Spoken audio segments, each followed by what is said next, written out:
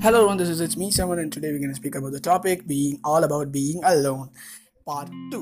And if you have never watched my part 1 video, just go into the description box or even the link, just go and watch the part 1 video because it is that much useful and it has the effect over part 2. So let's go into the video.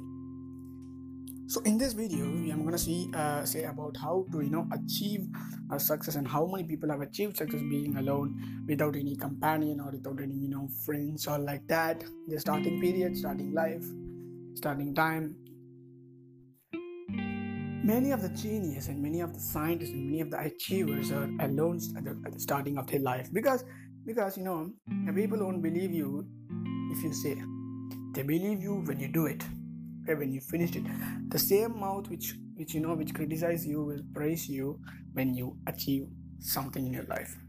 So many of the geniuses, many of the scientists are called as a stupid, mental, and a person with mental disorder. But after they achieve something or after they get something, they are called as geniuses as a whole.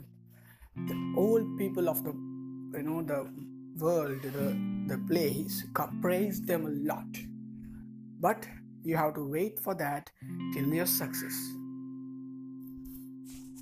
You will get that only when you taste the success in your life. Okay? So being alone is not a mistake, or it's not it's not something you should be bad or take it bad.